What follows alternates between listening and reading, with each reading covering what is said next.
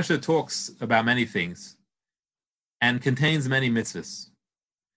But three of those mitzvahs that the Torah talks about in this week's parsha have something in common and can help us understand our role as parents in our homes as well. The first mitzvah that I'm referring to is the mitzvah of listening to Beis Din, our obligation to follow Beis Din's ruling. Now, the Beis Din being referred to here is the highest court of Torah in Judaism, the Sanhedrin of the Lishkas HaGazos. They are the final arbiters of halacha when there is a dispute in Klal Yisrael. It keeps on moving up through the system until it comes before them and they decide on it. And once they arrive at a conclusion, we're recommended to follow their psak. We're commanded, not recommended. We're commanded to follow their psak, whether we think it's correct or even if we think it's wrong. The pasuk says, "Loisaser min hadavar asher yigidu lecha yamin usmail." Don't veer from what Beis Din tells you, not to the right or not to the left. And Rashi explains, what does it mean, not to the right or not to the left? He says, even if they're telling you on your right hand, that's really your left hand. If they're telling you your left hand, that's really your right hand. You still have to listen to them. That means even something that seems so obvious. I know this is my right hand, and I know this is my left hand. No, you have to listen to Beis Din.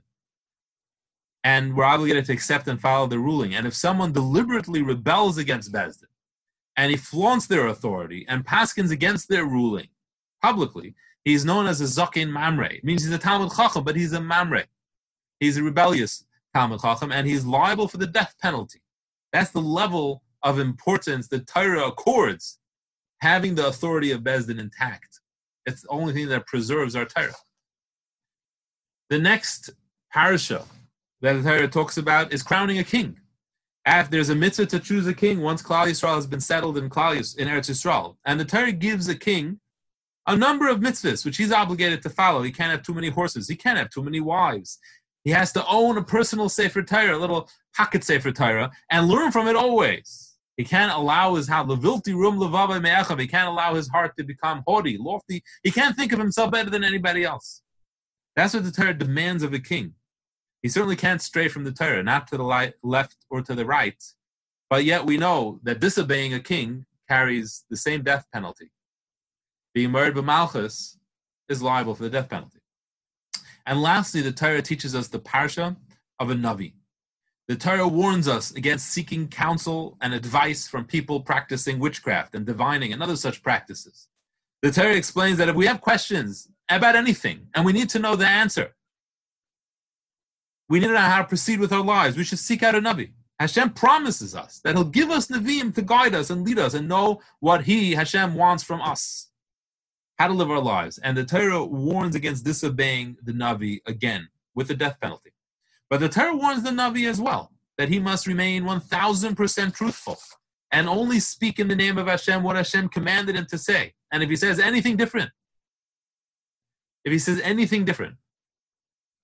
whether to fabricate a nevuah or to relay a nevuah that he wasn't supposed to relay, or to refrain from sharing words that he was meant to share, he holds back a nevuah, kovish nevuah say. All of those, he's himself liable for the death penalty. These are the three primary leaders that Klal Yisrael have: Beis Din, a king, and a Navi. And in truth, they provided a form of checks and balances for each other. The whole of Tanakh is full of the Nevi'im rebuking the kings. The Nevi'im had an institution in place that HaKadosh Baruch Hu could balance the power of a king. After the Nevi'im, the period of Nevi'im ended during the second Beis HaMikdash, Beis Din balanced the power of a king. They balanced his power simply because people listened to them. People listened to the king, but they also listened to Beis Din. They were powerful, they were influential, and they had to be listened to.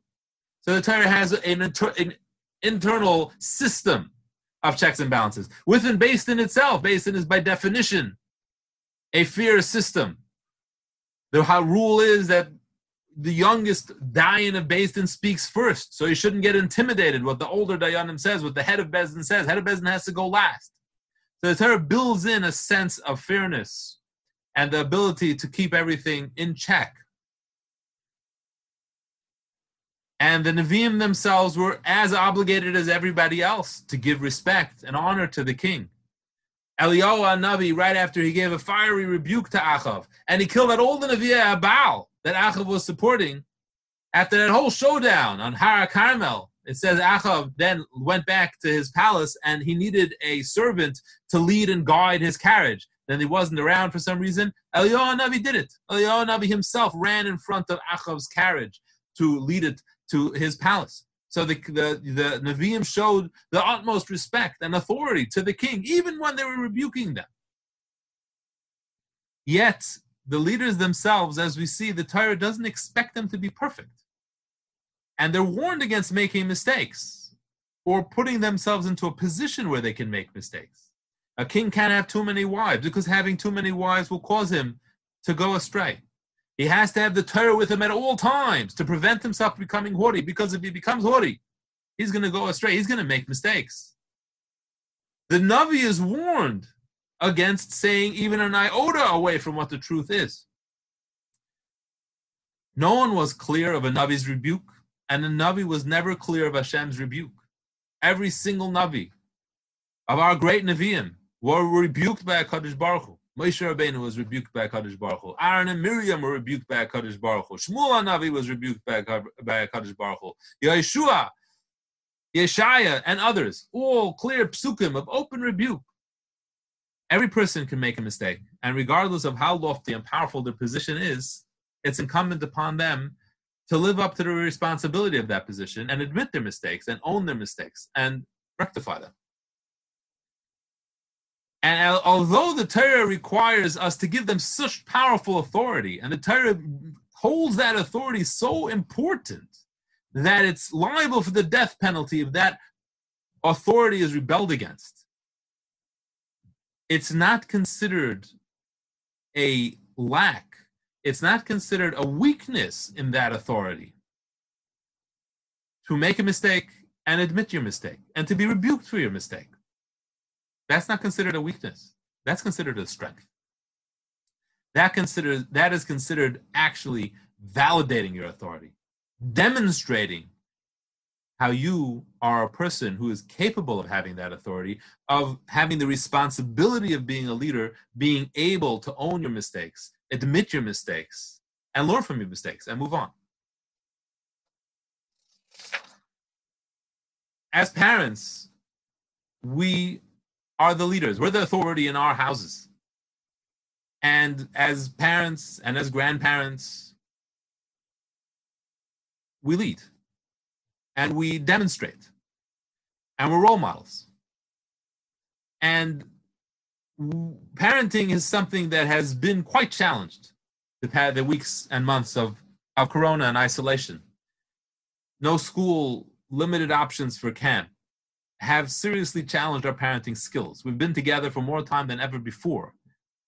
And in addition, many of us have had to juggle, trying to work from home while being a parent, helping and encouraging our children with school, keeping the peace, trying to keep our own responsibilities. And this leads to increased tension, to say the least. I see in my own family how much we've changed through this time together. It's made us stronger and closer. And many of the petty things that used to come up between siblings and parents and children have been abandoned. There's been a change, a very noticeable one. But we're all human. We are all human. And our humanness has been brought into very sharp focus through Corona. And we try to keep our cool and to keep our patience, but we're not always so successful doing that. And we might find ourselves being very critical or getting criticized. Goes two ways. And we might struggle with disrespect and try to maintain our authority within our homes. And these are challenges that parents always face, and in particular during this time. And looking at these parashas, we see how crucial leadership is in Yiddishkeit and how much value the Torah places on authority and respecting and following and according the proper respect to our leaders, all leaders of every level. But at the same time, in almost the same sentence, the Torah obligates leaders to live up to their standards. The Torah obligates leaders to know where they will go off and rectify it, live up to it, accept, rebuke, change. So, as parents, we know our weaknesses, and we know that sometimes we slip and make a mistake, and sometimes we say things we shouldn't have said. And every one of us have our own standards of where we consider that we've gone too far and when not.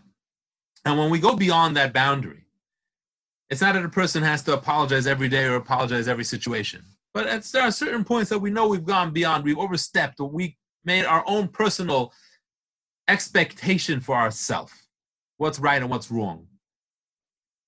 When we've gone beyond that, then we need to apologize. And we need to own our mistakes. And we need to rectify them. And that's the greatest show of strength that a parent can do. It's the most beautiful example that we can set for our children.